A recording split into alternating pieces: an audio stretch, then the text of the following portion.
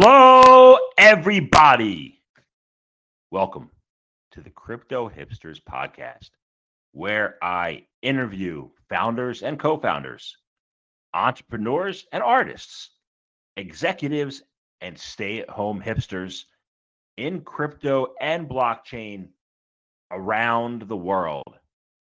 And I have an amazing podcast for you today. Let's get to it. And today from Hong Kong, I have an amazing guest. His name is Charles Dosey. He is a managing director at Consensus of the APAC region in Hong Kong. Charles, welcome today to the show. A very good morning. Thank you for having me. Thank you. Honor's all mine. So to kick things off, let's start with my standard question is what is your background? And it is a logical background for what you do now. All right. So let's start with the beginning. So I was born in France. After studying in France and Canada, I moved to Asia because I was traveling during my studies in Asia, and I found the region got so much energy. And I thought instead of starting my career in Paris, I should start my career somewhere else, and I could always come back. Long story short, I started my career in China. Later on, went to Chinese university to learn Chinese, and eventually moved to Hong Kong to start a business in electronic consumer goods. Later on, starting my own business in LED lighting, selling that business, going to IPO with a company which acquired me, and kind of thinking of what I wanted to do next and how I could kind of keep exploring and keep remaining curious about things.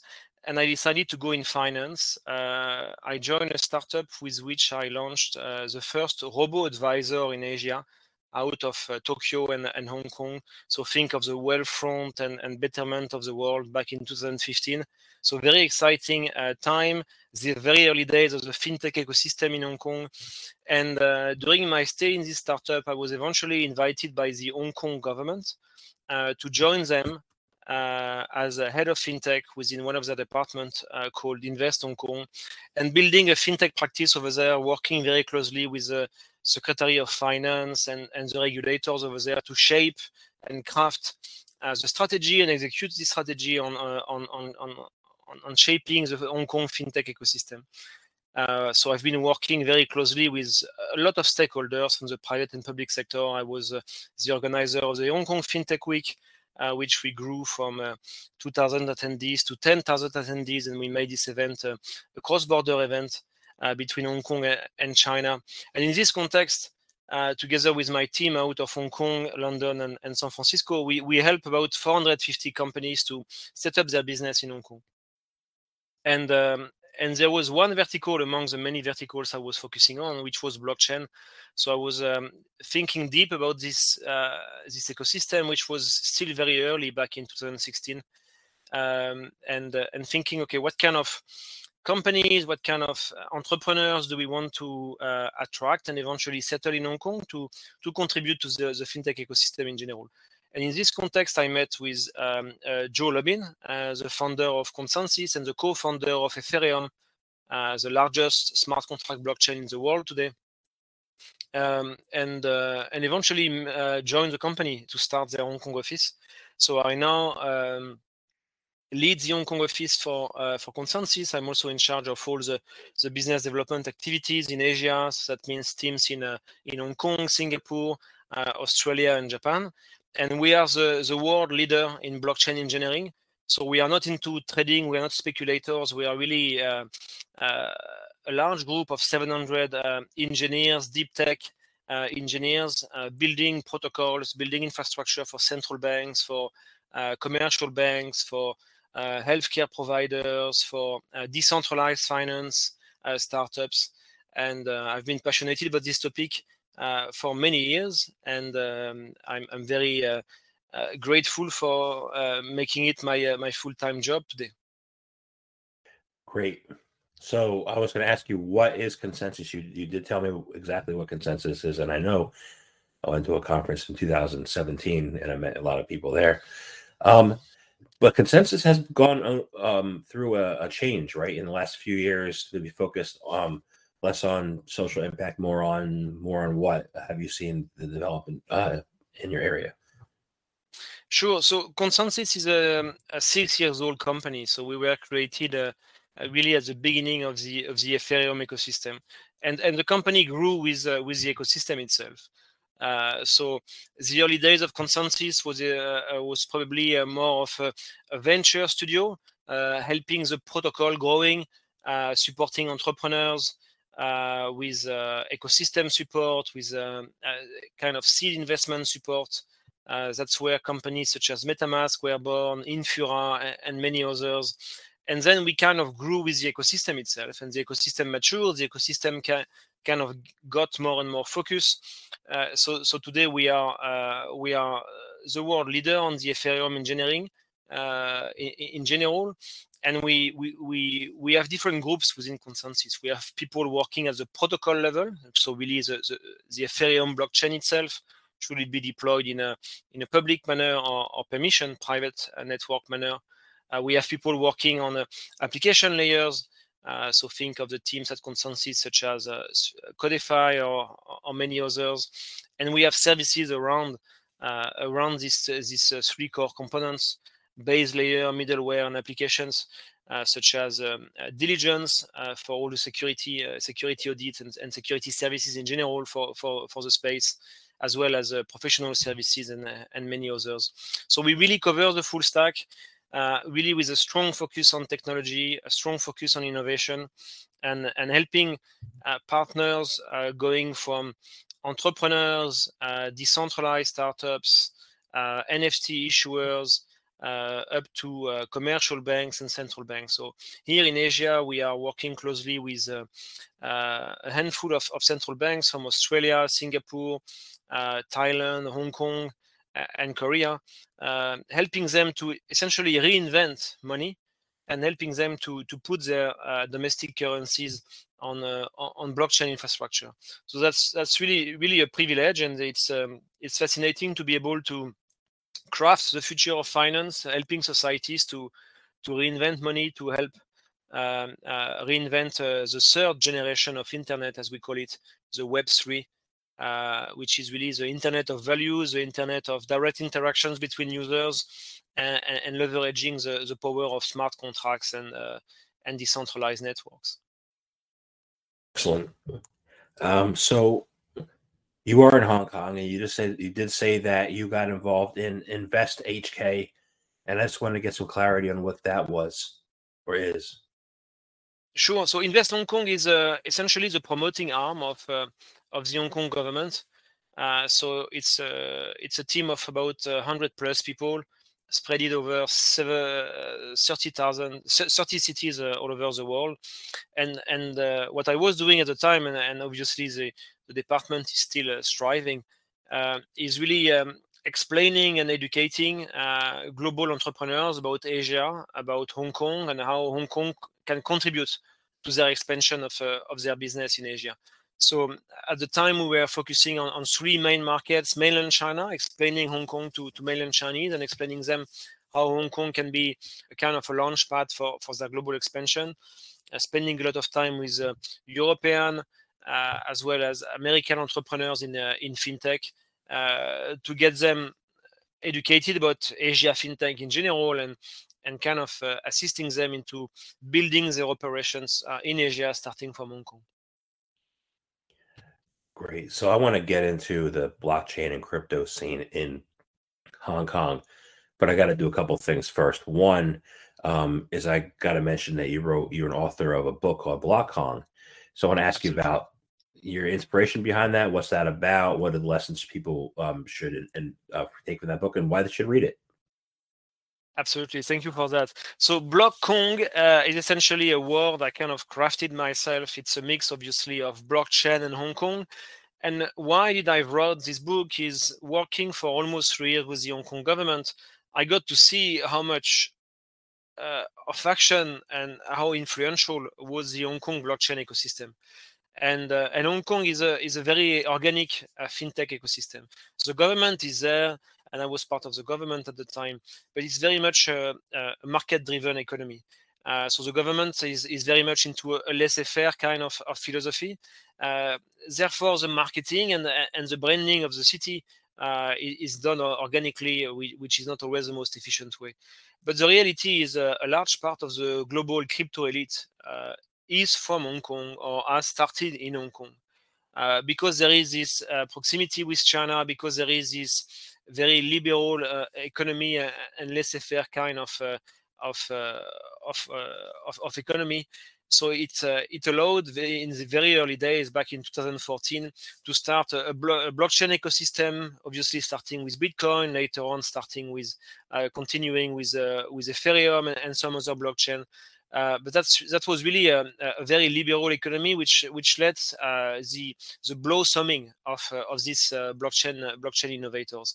And what I wanted to do in this book is essentially to cover 21, and it's obviously a lucky number for the people in blockchain. 21 blockchain entrepreneurs to kind of map and put into the spotlight the great successes and the entrepreneur journeys in the ecosystem of blockchain. And for some time, I was thinking to speak about the technology itself, but eventually I realized I was more interested into the personal journey of these people. And if you go through the book, you meet 21 people, which some of them used to be a TV anchor at Bloomberg. Others were high-profile lawyers or regulators themselves, entrepreneurs which have been doing really great and starting to think about philanthropy in a new way. So 21 very, very interesting profile, and some of them are extremely influential in the global crypto scene.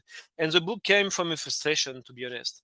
When I was with the government, I had to comply with many rules, and at some point, because I was in charge together with the team of the marketing for the fintech ecosystem, I came with the idea to kind of post some blog posts about these entrepreneurs' journeys.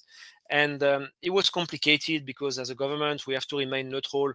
But this idea stayed in my mind, right? And when I left the government, I told my boss, I remember very well, now that I'm not with the government anymore, can I write my book? And they told me, yes, you're free.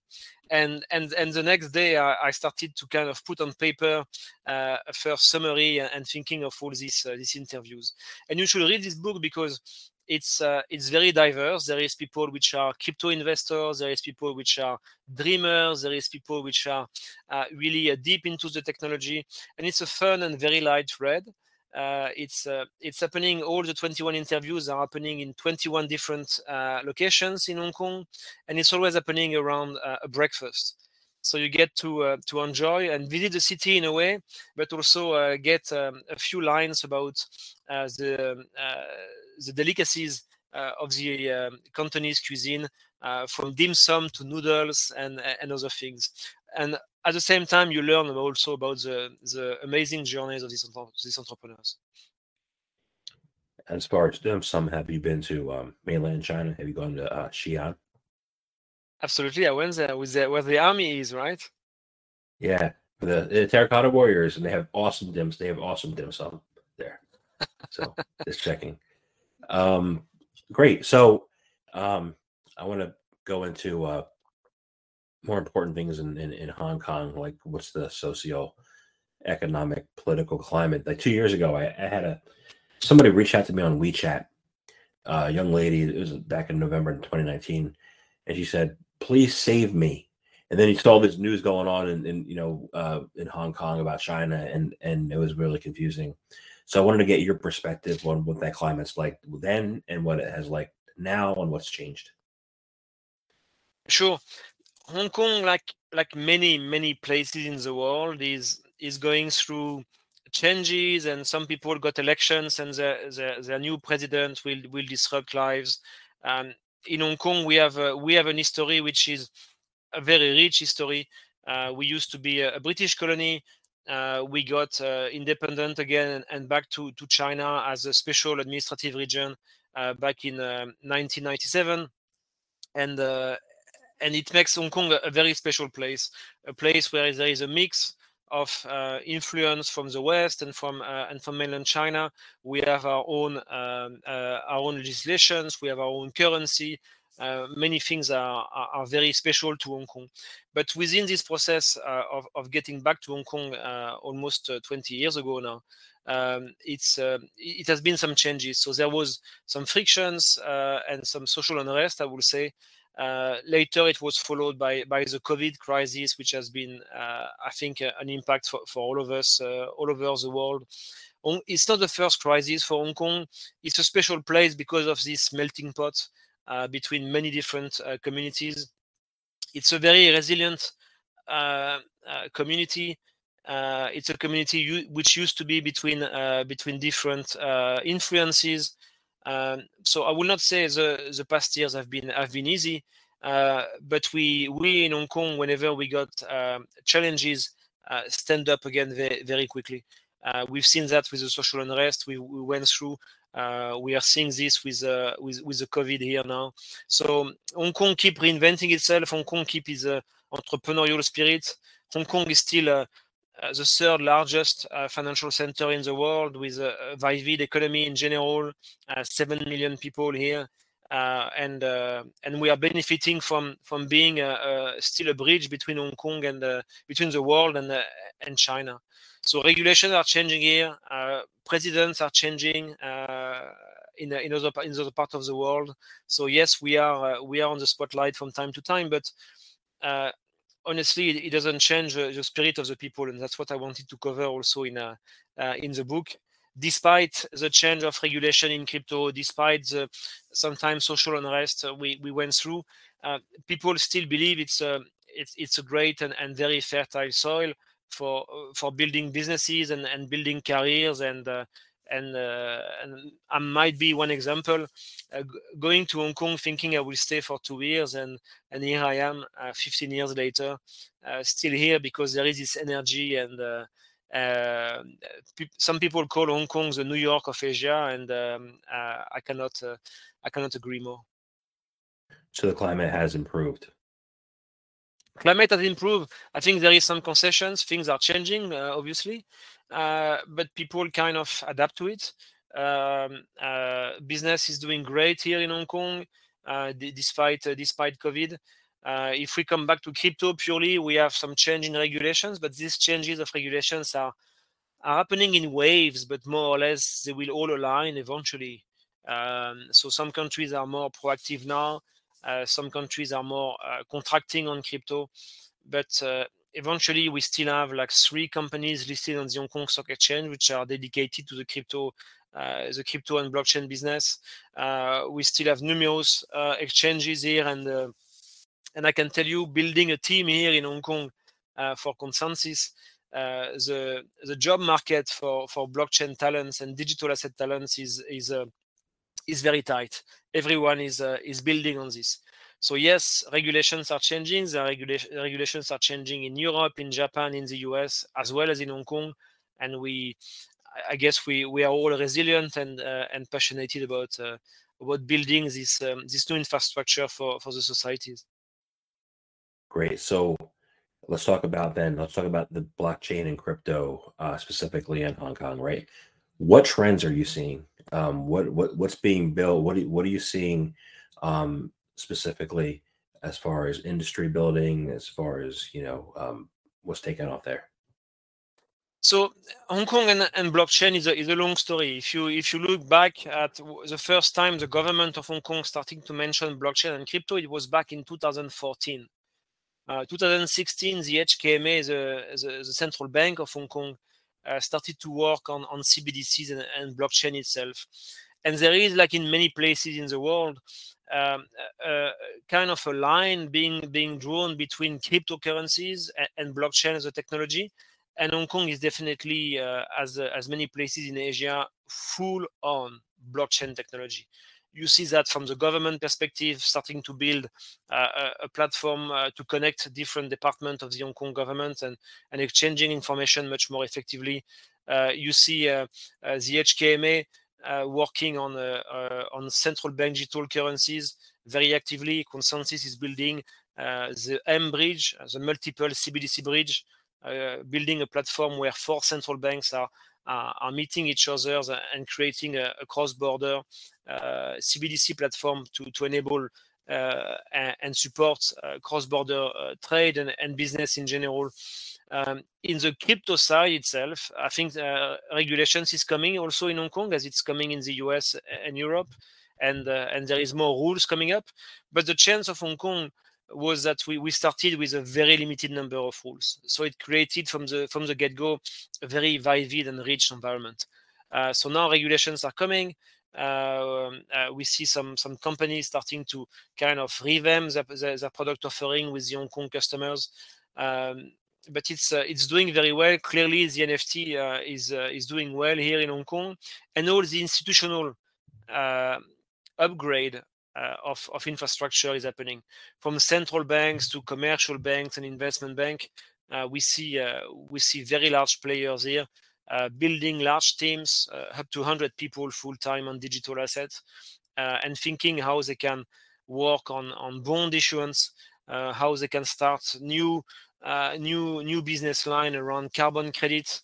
The governance here is also a big topic, which will be enabled by blockchain. So there is mitigate signals coming, but I can tell you, being on the ground here, that overall it's extremely energized and super active ecosystem on blockchain. Great. So you mentioned CBDC, right? Which is the China currency. And immediate thoughts are, China banned Bitcoin again, and they want to roll out their centralized currency. But you have, mentioned cross-border. You have relationships over there with China, with Taiwan, with Hong Kong, with all the countries. How do you see that CBDC actually playing out if it's not from an isolationist perspective? That's a very important question. De facto today, you've got 2 different renminbis. Renminbi being the currency of China. So technically, as a banker, you will call CNH and CNY. So CNY is a renminbi which is living domestically inside China, and there is also what we call an offshore renminbi. So you have de facto 2 renminbis, and this is it's a fact for many years now. So we've seen China getting clearly a head start on every single country in the world on CBDCs, looking at how they can essentially empower their economy, making sure there is a fair play within the payment industries. You might be aware that Alipay and WeChat clearly dominate the payment industry today, and possibly it was one of the numerous reasons why the CBDC came in, also to kind of come back to a more plain level field for everyone in the payment industry. But that's happening in China. So China has a very interesting approach to CBDCs. They started with a retail use case. They started with CBDCs for you and me and every single users, whereas we in the West have been starting mostly around wholesale CBDC. So the CBDC between the central banks and the commercial banks. So it's yet to be seen how the renminbi, the international CBDC of the renminbi, will be designed and how it will work. I think it's still in the play, and probably there is a time gap which will be filled by other currencies, leading currencies globally, and seeing how they will eventually go for the internalization of their currency as CBDCs. So it's yet to be seen.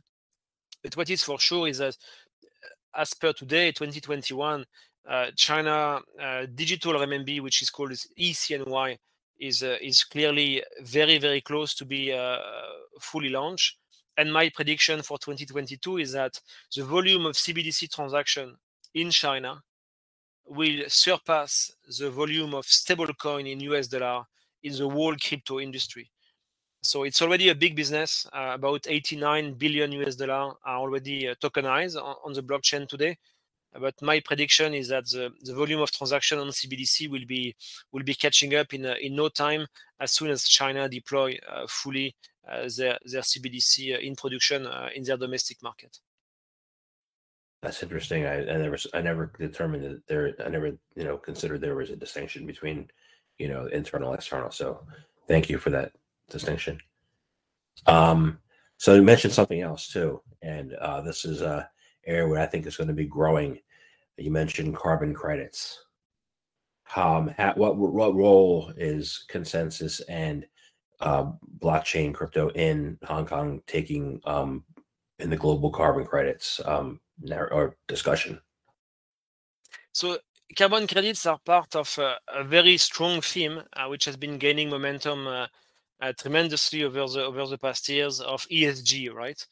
And what is very interesting is that some of the first movers and visionary financial players have clearly set the rules that a new business line should not be developed and built on legacy systems, because they've been spending enough time on their legacy systems as a bank, and they know their limitations. So as soon as there was a new business line coming up, such as carbon credit, some visionaries decided that it should not sit on the same software infrastructure, and that's where blockchain really came as a strong support for this kind of new business.